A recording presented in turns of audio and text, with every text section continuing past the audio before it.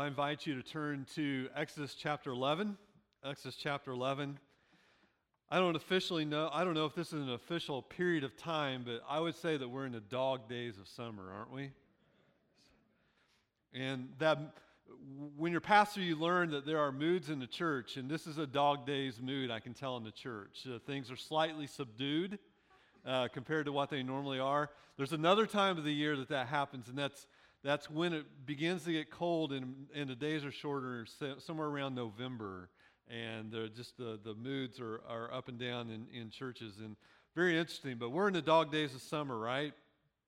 But I tell you what, my heart is full just studying Exodus. It's just been a wonderful study. Exodus chapter 11. I just want to remind you that what we are doing with Exodus, we are covering the major themes that are continued all the way through Scripture in the book of Exodus. We're not looking at all the details. We'd been here about 2 years. But we're looking at the major themes. There's great stuff I'm passing over in order, get the pun? Passing over, okay, passing by, in order to go along with the major themes of Scripture. And so Exodus chapter 11 is where we're going to begin. I'm going to ask you to stand with me as we begin reading this passage of Scripture. The Lord said to Moses, "Yet one plague more will I bring upon Pharaoh and upon Egypt. Afterward, he will let you go from here. When he lets you go, he will drive you away completely. Speak now in the hearing of the people, that they ask every man of his neighbor and every woman of her neighbor for silver and gold jewelry." And the Lord gave the people favor in the sight of the Egyptians. I want to pause there. As you read this, notice the absolute sovereignty of God. He told them what they're going to do. Then he gives them favor, right? Let's continue reading. "Moreover, the man Moses was very great in the land of Egypt, in the sight of Pharaoh's servants and in the sight of the people. So Moses said, 'Thus says the Lord, about midnight I will go out in the midst of Egypt, and every firstborn in the land of Egypt shall die, from the firstborn of Pharaoh who sits on his throne, even to the firstborn of the slave girl who is behind the handmill, and all the firstborn of the cattle. There shall be a great cry throughout all the land of Egypt, such as there has never been, nor ever will be again. But not a dog shall growl against any of the people of Israel.'" And I'm going to talk about that. Why is that phrase important? That's going to be interesting. Okay? "Either man or beast, that you may know that the Lord makes a distinction between Egypt and Israel. And all these your servants shall come down to me and bow down to me, saying, 'Get out, you and all the people who follow you, and after that I will go out.' And he went out from Pharaoh in hot anger. Then the Lord said to Moses, 'Pharaoh will not listen to you, that my wonders may be multiplied in the land of Egypt.' Moses and Aaron did all these wonders before Pharaoh, and the Lord hardened Pharaoh's heart, and he did not let the people go out of his land." Our Heavenly Father, what a serious, sobering passage is before us, and yet at the same time, we are awestruck by everything that you do and the way that you weave everything together, Lord, for your own glory is just astounding.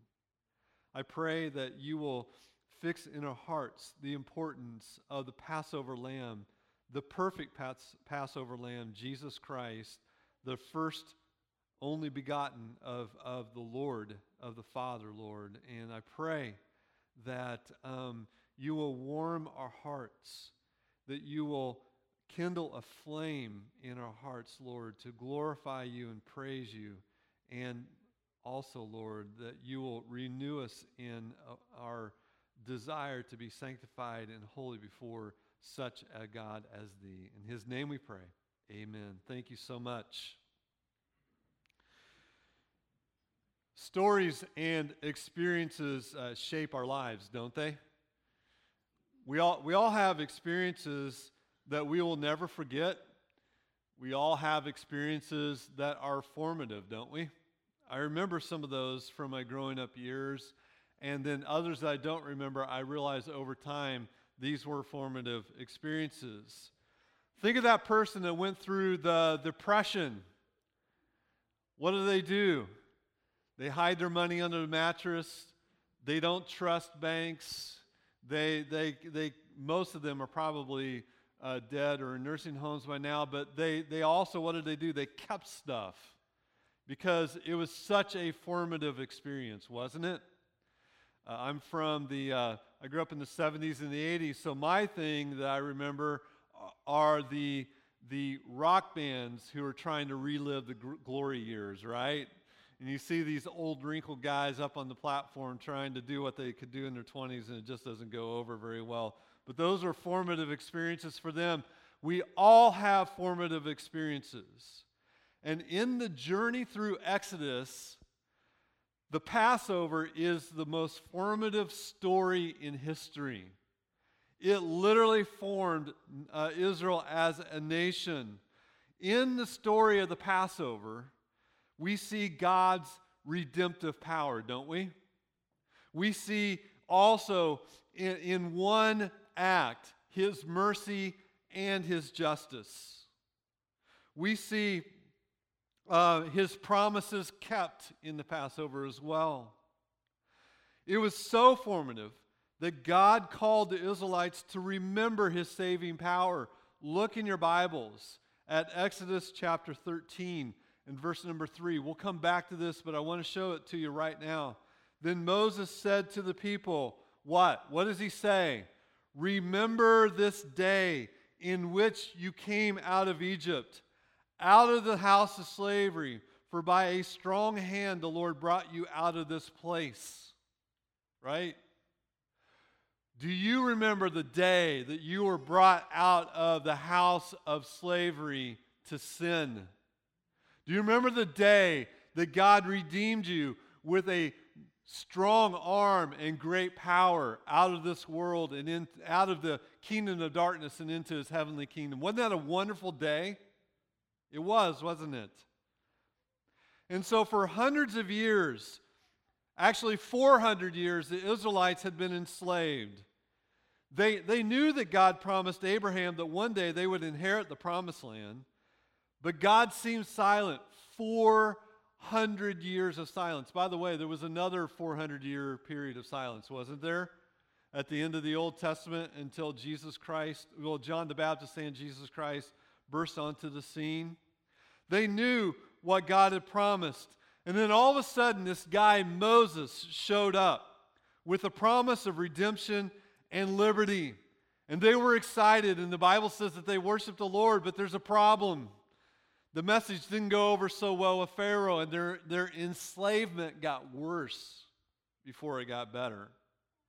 Finally, God began to act, plague after plague after plague. And a normal person, you would think, would look at those plagues and say, you know what? I'm going to let these people go. But Pharaoh didn't do that. By the way, I want to stick a note in here as well. When Israel left, the message of salvation was for all the people. And the Egyptians knew that everything that happened to them was by the power of God. Now, you would think that they wanted to follow that kind of a God. But the Bible indicates that not very many Egyptians went with the Israelites when they left, did they? They just wanted them gone. Why is that, do you think? I'm not going to answer that question now. I want you to think about that, and maybe we'll get back to it today. If not, email me, okay? But I want you to think, why would they not leave with Israel? What was going on? Why would they not leave with Israel?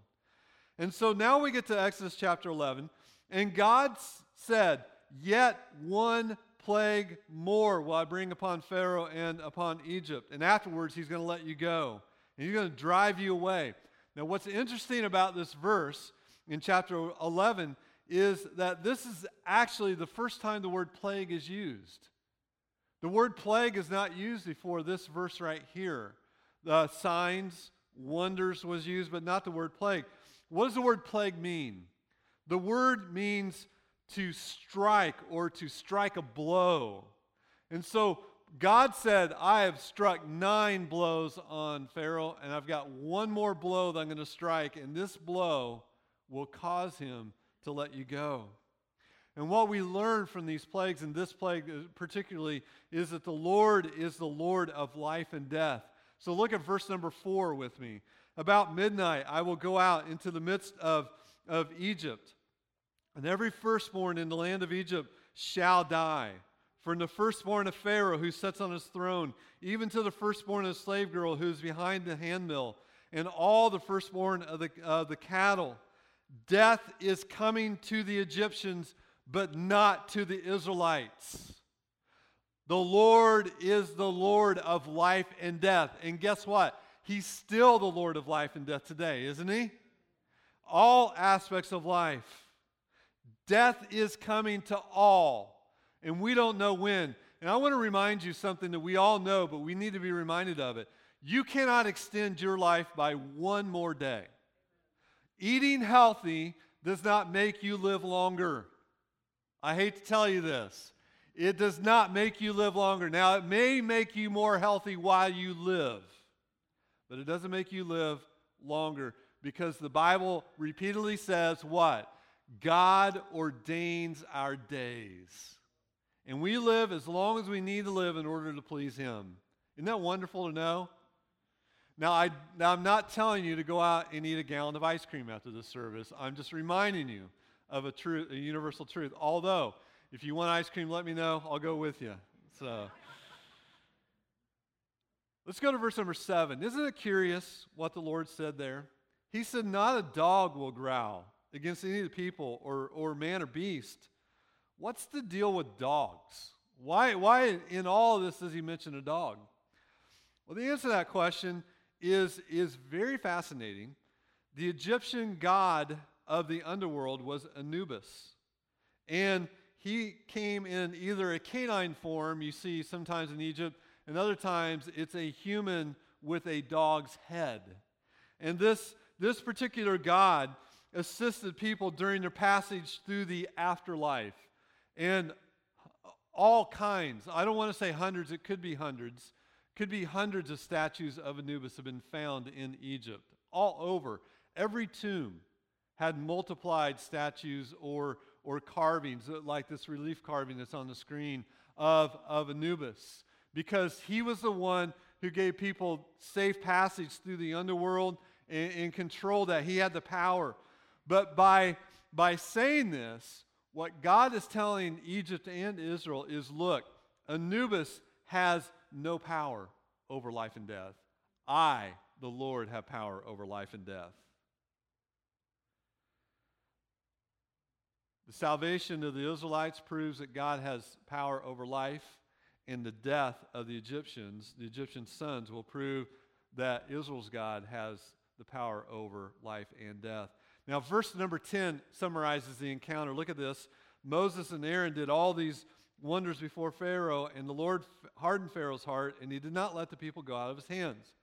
Now, all these plagues were part of God's plan to reveal his glory in salvation of his people. We mentioned this last week. He told Egypt, look, I could just kill you all and let Israel come out, but I don't want to do that. I want these plagues so that I display my glory to you as well. And so even Pharaoh's opposition was part of the plan. Each time he hardened his heart, God performed another miracle so as to multiply and multiply and multiply his wonders, all for his own glory. Now we get to chapter number 12.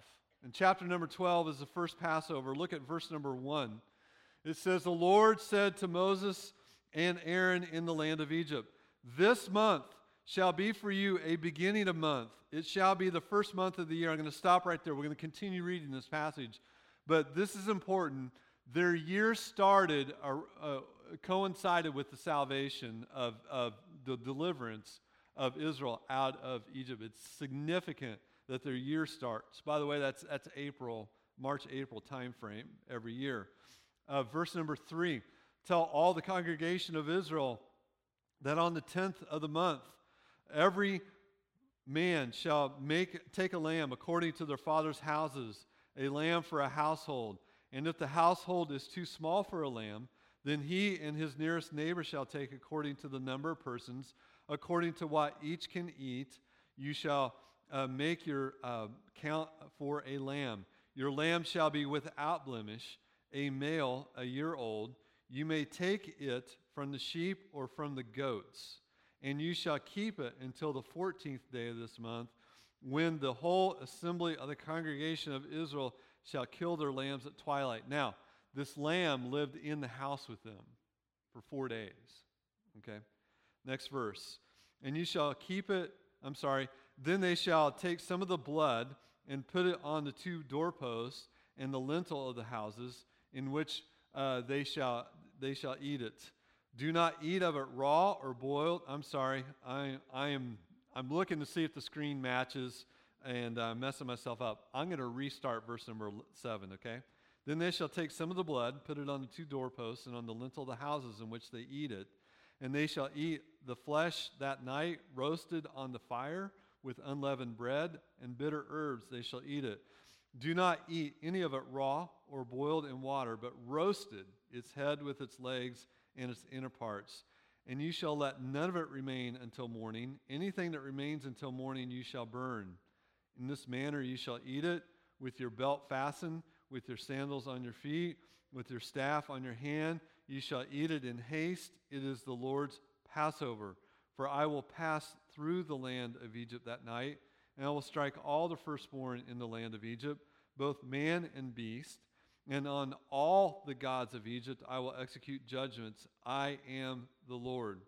The blood shall be a sign for you on the houses where you are, and when I see the blood, I will pass over you, and no plague will befall you to destroy you when I strike the land of Egypt. You notice they eat in haste. I'm going to talk about that in just a little bit. But immediately we learn a giant truth, biblical truth, that we need to understand, and every person in the world needs to understand, and that has to do with the wages of sin. Immediately we learn this truth: the wages of sin is death, isn't it? The Israelites, think about this with the Israelites. All the plagues prior, God made a distinction, didn't he? He made a distinction. Hail fell on Egypt, but not on Goshen, where the Israelites were. And all of a sudden now, God tells them death is going to visit you as well. They had to be shocked to discover that their lives were in danger. All the previous plagues left them unscathed because God made a distinction between his people and Pharaoh's people. And this had to tempt them. Think with me. Put yourself in their shoes. This had to tempt them to believe that they were more righteous than the Egyptians, wouldn't it? Look at us. God likes us better than the Egyptians. We're better than the Egyptians. Or they were tempted to believe that they could do no wrong. But the truth is that they deserve to die every bit as much as the Egyptians. In fact, if God had not provided a means for their salvation, they would have suffered loss of every last one of their firstborn. The Israelites were as guilty as the Egyptians, and in the final plague, God taught them about their sin and his salvation. You think that's a very important lesson to learn, isn't it? The reason that the avenging angel visited the Israelites was, like the Egyptians, they were sinners, and sin, get this, sin is a capital offense. The proper penalty for it is death, and it has always been that way. The wages of sin is death, Romans 6:23. When God planted Adam in the Garden of Eden, he said, "You must not eat from the tree of the knowledge of good and evil, for when you eat of it, you will surely die." The Bible explains it this way: death came to all men. Why? Because all sinned. The Bible says that we are all sinners. Every single one of us deserve to die an eternal death. We tend to think of ourselves as pretty good people. And God tends to look at us, He does look at us and say, you are sinful people, you deserve death. The 10th plague was a sign of God's judgment against all humanity. You go out these doors, you get in your car, and you drive into Culpeper, you drive to Warrenton or Fredericksburg or Madison or wherever you go today, and you see all the people who did not bother to worship God today. And they're loving summer, and they're going to the festivals, and they're eating ice cream, and they're going out to eat, and they're doing all these wonderful things, and life is good for them, and they do not realize that they are under the penalty of death because they did not glorify God as they should, and they have sinned against the Almighty God. That's the most important message that we could ever give to someone, isn't it? The reality is that every individual must face the fact that we have sinned. Every single one of us. And if death has come to all people, then we too can expect to die. It's as simple as that.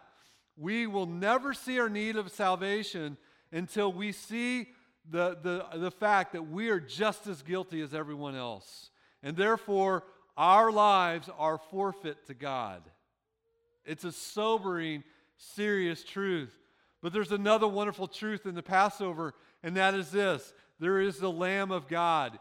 In His great mercy, God provided a way for His people to be safe. His people.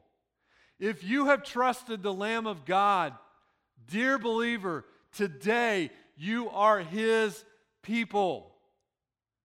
And He provided a way for you to be safe from that penalty of eternal death. Isn't that wonderful? The reason He visited the Israelites' homes was not to destroy them, but to teach them about salvation. Like the Egyptians, the Israelites deserved divine judgment. But unlike the Egyptians, they would be saved by grace through faith. Each household was to choose its own lamb, specifically a yearling, without blemish. It had to be perfect.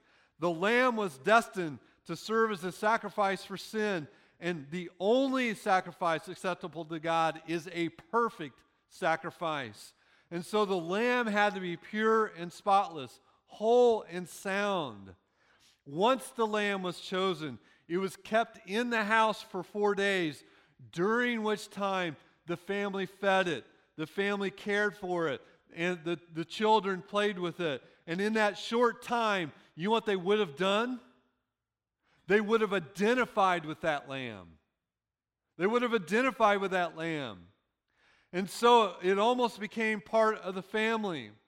And what God required for salvation was the offering of the lamb. And this is what He has always required. Go all the way back to the Garden of Eden. When Adam and Eve sinned, the Bible doesn't specifically say He sacrificed a lamb, but they were given skins of a lamb, weren't they? Symbolic of the sacrifice that was made. You find then later on in Scripture it says, in the course of time, Cain brought to the Lord an offering of the fruit of the ground, and Abel also brought an offering of the firstborn of his flock and of their fat portions. And the Lord had regard for Abel and his offering, but for Cain and his offering He had no regard. So Cain was very angry, and his face fell. Already we see that in Genesis chapter 4, Abel was the one who brought the lamb. And only his offering was accepted because only a lamb atones for the sin. We can continue in the book of Genesis. Later on, you find that in the days of Abraham, God told Abraham to go up to sacrifice his only son Isaac as a burnt offering. As the two of them headed towards Mount Moriah, by the way, in case you're wondering, the temple, Solomon's temple, the Holy of Holies, was on the spot where Abraham was to sacrifice his son Isaac. I don't know if you knew that or not, but Mount Moriah is where they were headed. And Isaac, obviously he's no dummy. He looks at his dad and says, something's missing. He says, my father. And he said, here am I, son. He said, behold, the fire and the wood, but where is the lamb for the burnt offering? Isaac knew what God required. God required a lamb, and Abraham knew it too. And his faithful answer revealed the plan of salvation. He said, God himself will provide the lamb for the burnt offering. And he did, didn't he?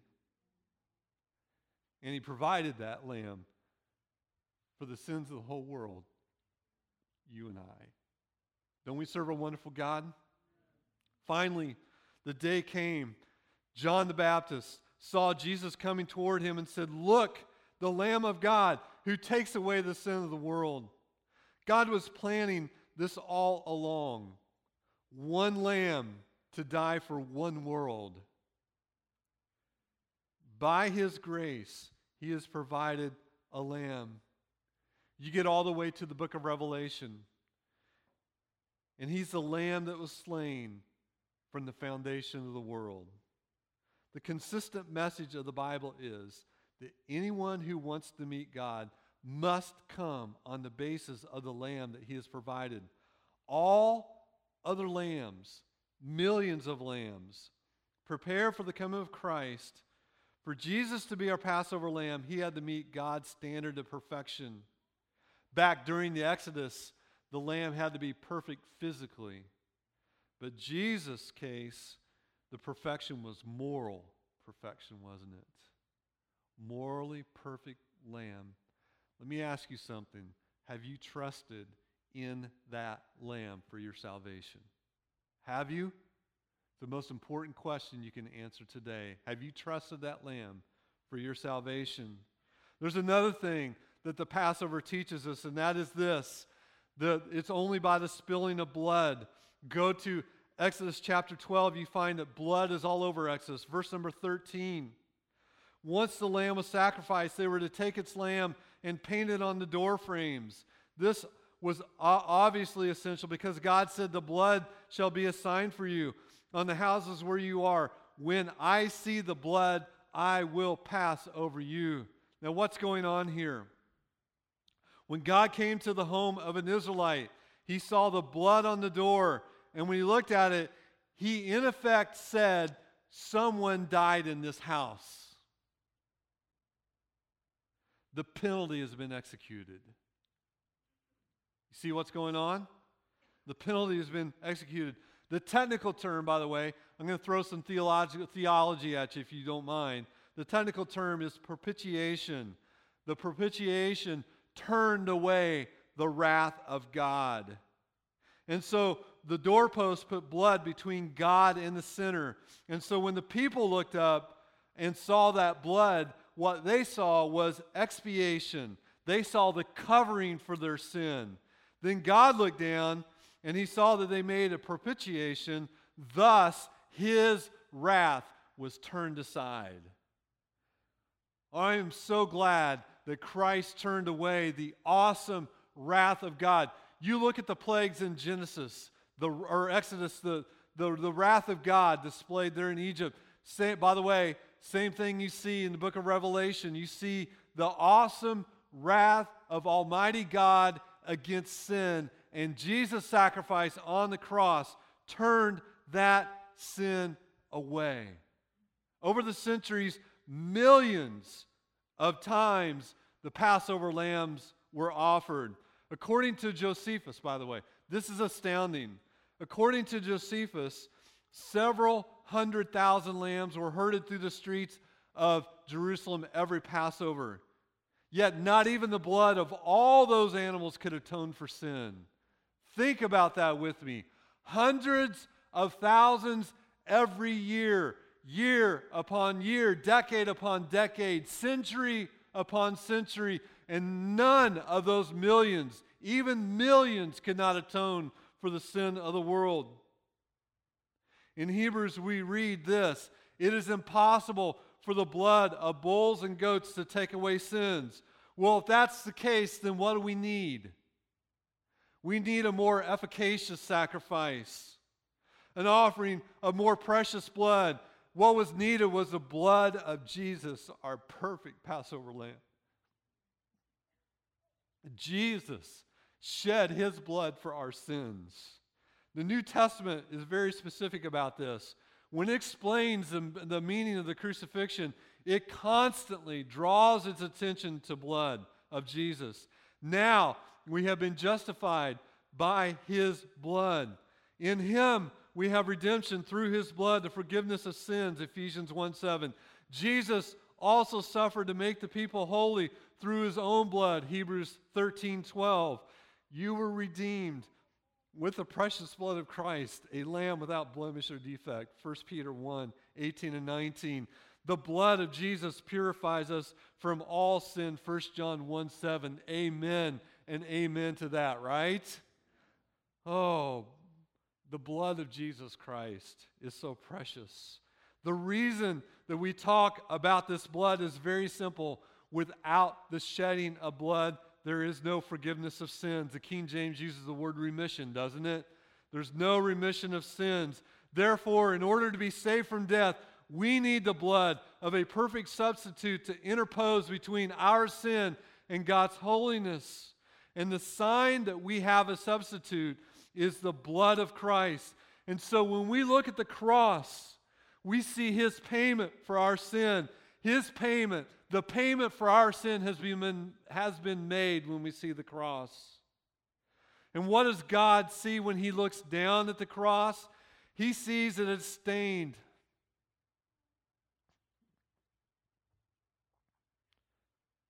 It's stained with the blood of his very own firstborn. You ever thought about that? The word firstborn, you read this passage, 11 to 13, firstborn, firstborn, firstborn. I'm going to get to that after a while. But his own firstborn. God does not have a substitute to offer in place of his son. His son is the substitute. And when God sees the blood of his son, he says, it is enough. My justice has been satisfied. The price for sin has been fully paid, and death will pass over you, and you will be safe, not just today, not just tomorrow, not just next year. You will be safe forever. Are you certain that you are safe forever? Have you trusted Christ? Have you trusted that Passover lamb, and you are leaning into what he has done for you, for your safe passage into eternity forever? Are you there? The blood of the cross has the power to save because it's the blood of Jesus, who is the very Son of God. There's no more precious blood than this in all the universe. Unlike the blood of even the most perfect Passover lamb, it has infinite value. The only way to be saved from sin and delivered from death is by Jesus Christ, the Lamb of God. God calls everyone to trust his blood. And this is what the Israelites did, by the way, at the first Passover, didn't they? They trusted the blood. And remember how James says faith without works is dead? The faith that the Israelites had in that Passover lamb was displayed by their putting the blood on the lintels and on the doorposts and on the lintel. So will you trust the blood that Jesus shed on the cross? God has provided the lamb that takes away the sins of the world, and everyone who trusts in his blood will be saved. What was the effect of the Passover? The effect of the Passover was immediate deliverance. Immediate deliverance.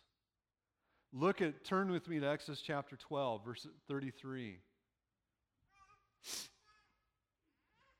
The Egyptians were urgent with the people to send them out of the land in haste, for they said, "We shall all be dead." Here it is. Notice this. They're not going to go. They just want away with that God, don't they? We shall all be dead. So the people took their dough before it was leavened, their kneading bowls being bound up in their cloaks and on their shoulders. The people of Israel also had also done as Moses told them, for they asked the Egyptians for silver and gold jewelry and for clothing, and the Lord had given the people favor in the sight of the Egyptians, so that they let them have what they asked. Thus they plundered the Egyptians. Everything that God said would happen has come true. God kept his promise. Look at look at the next verse. It says, that time that the people of Israel lived in Egypt was 430 years. At the end of 430 years, on that very day, notice that, on that very day, all the hosts of the Lord went out from the land of Egypt. This fulfills the promise that God made to Abraham. Genesis 15:13. The time that the people of Israel, then the Lord said to Abram, know for certain that your offspring will be sojourners in the land that is not theirs, and they will be servants there, and they will be afflicted how long? 400 years. Now they were there 430, but remember who went there before them? Joseph. And then there was a king, and they had favor all that time. Then a king arose who did not know Joseph, and so they afflicted Israel. 400 years of affliction and slavery, and just like that, they were delivered. Just like that, immediate.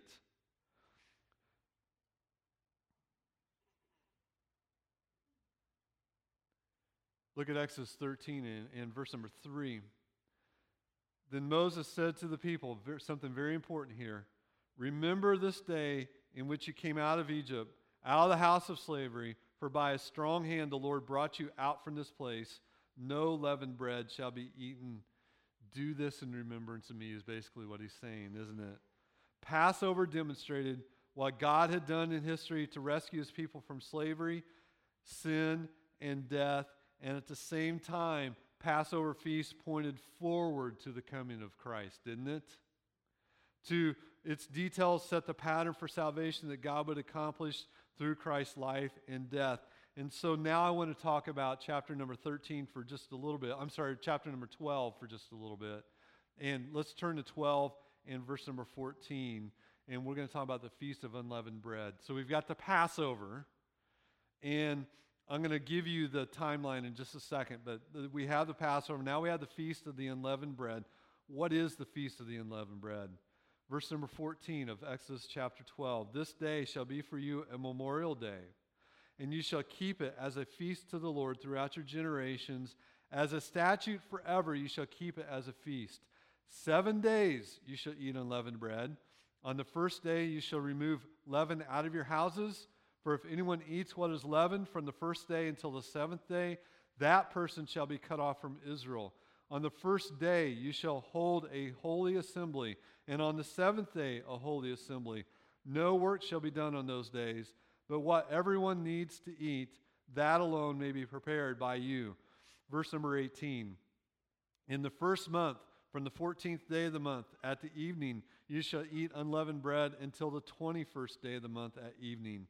For 7 days no leaven shall be found in your houses, for if anyone eats what is leavened, that person shall be cut off from the congregation, whether he is a sojourner or a native of the land. You shall eat nothing leavened. In all your dwelling places you shall eat unleavened bread. Now, what is going on? You notice there's two special features in these verses that we just read. The first one is, don't eat any kind of leaven, yeast, leaven, right? And the second feature is, anybody who does during that 7-day time frame, what's going to happen to them? They're cut off. That means now they're outside the congregation. They have no hope. They have no hope. Once you're cut off, you have no hope. Why is that so important? Well, now turn to Exodus 13 and verse number 6. Exodus 13 and verse number 6. He says, 7 days you shall eat unleavened bread, and on the seventh day there shall be a feast to the Lord. Unleavened bread shall be eaten for 7 days. No leavened bread shall be seen with you, and no leaven shall be seen with you in all your territory. You shall tell your son on that day, it is because of what the Lord did for me when I came out of Egypt. It shall be to you as a sign on your hand and a memorial between your eyes, that the law of the Lord may be in your mouth. For with a strong hand the Lord has brought you out of Egypt. I'm going to pause before I go to the next verse. What is this sign on your hands and between your eyes? Let me give it to you very simply. What they're doing and what they're thinking. That's very simple is what it means. The Jews took it literally, and they bound things on their arms, and they put phylacteries on their foreheads. That's not what that means at all. It's by what you're doing and by what you're thinking. Verse number 10, you shall therefore keep the statute at its appointed time from year to year. Basically, forever is what he says. Now, what's going on? Let me describe the timeline. Okay, so you have the first of the month, and I'm not going to go into how they figured out the first day of the month. The first of the month. And then, and that's the New Year, by the way. That's the Hebrew New Year. 10 days into the Hebrew New Year, they're to pick a Passover lamb. It had to be perfect. It had to be a yearling. They brought this lamb into their house for 4 days. 4 days later, at twilight on the 14th, they sacrificed that lamb. They took the blood, they put it on the doorposts and the lintels, and then they roasted and ate that lamb. And that very day, that night, they made sure that they had no leaven in their house, and they ate only unleavened bread starting that night until the seventh day, a week later. 7 days they did this. They ate no leavened bread. Now, the Old Testament doesn't really give the significance of the unleavened bread too much. It says, eat it in haste with your shoes on and everything so you can get out. Make a clean break, right? But the New Testament gives us the significance of what's going on with the Feast of the Unleavened Bread. We find that in 1 Corinthians chapter 5 and verse number 7. In 1 Corinthians 5:7, Paul looks back to the Passover and applies its significance to the life of the church. And this is where it comes in very applicable to us. Ready? He says, cleanse out the old leaven that you may become a new lump as you really are unleavened. Did you catch that? You are unleavened. It doesn't say the bread. It says you are unleavened. For Christ, our perfect Passover lamb, has been sacrificed. Let us therefore celebrate the festival. Notice something, not with old leaven, the leaven of malice and evil, but with the unleavened bread of sincerity and truth. Now, let me see if I can explain it, because this is so important that you understand what God expects out of us in salvation. Not that salvation is by works, but you'll see what I'm talking about. The first Passover constituted a new beginning of enormous proportions. And inevitably, that emphasis continued. Paul, picking up on that theme, summons Christians to make a decisive new beginning in Jesus Christ by putting away sin. Sin is described as malice and evil. Instead, put on righteousness. So here it is, the Israelites. They're to make a clean break from Egypt. They're to eat the Passover with sandals on, their bags packed, they're ready to go. Pharaoh kicks them out. They make a clean break from their slavery that night. And they're starting a whole new life. And so in order to symbolize the start of a whole new life, they are to eat unleavened bread. So you have salvation, deliverance from slavery, and because of that deliverance, you have a whole new life symbolized by the unleavened bread. And this seems to symbolize the order of the Christian life, doesn't it? It does. In the Passover lamb, there is redemption from slavery to sin and salvation from the penalty of sin, right? And then in the unleavened bread, there is now a complete break from sin and a new responsibility to live a life of sanctification and righteousness. And so the order of the Christian life, and this is for everybody, the order of the Christian life is salvation, then sanctification. God may accept you as you are initially, but he expects change after that. And that change happens by the Holy Spirit, doesn't it? So there's salvation and there's sanctification. The proof that you are in Christ is that you live a sanctified life. That's the fruit. You put off sin and you put on Jesus Christ. Have you done that? Do you live a life putting off sin and putting on Jesus Christ? That's the significance, by the way, of the Lord's Supper, isn't it? We drink, Jesus said, this cup of wine is the new covenant of my blood. Drink it. And he said, this bread is my body, which is broken. Eat, and it's unleavened bread, symbolizing the Christian life. Break from salvation from sin and the penalty of it, and sanctification in growing in righteousness. I want you to finish one last verse. I had to go back to this. I actually wrote this in right before the service this morning. I want you to turn it, so there's no slide is what I'm telling you. Turn to Exodus chapter 13 and verses 12 and 13. I want you to see one more thing that I have to mention. Exodus chapter 12. I miss the days of hearing the Bibles flip. So many people have their phones. That's okay, by the way. I just like to hear the Bible pages too. You shall set apart, verse number 12, you shall set apart to the Lord all that first opens the womb. That's important. The firstborn of all your animals that are males shall be the Lord's. Every firstborn of a donkey you shall redeem with a lamb, or if you will not redeem it, you shall break its neck. Every firstborn of man among your sons you shall redeem. Every firstborn of the womb is the Lord's. It's given as an offering to him. That's of animals. Okay? But the firstborn of the womb of man is also the Lord's. But the firstborn of man has to be redeemed in the Old Testament here. And it's redeemed by a lamb or a goat, right? But God's firstborn, as I mentioned before, had no redeemer. He was the redeemer. He was the sacrifice. What God is saying to Israel is,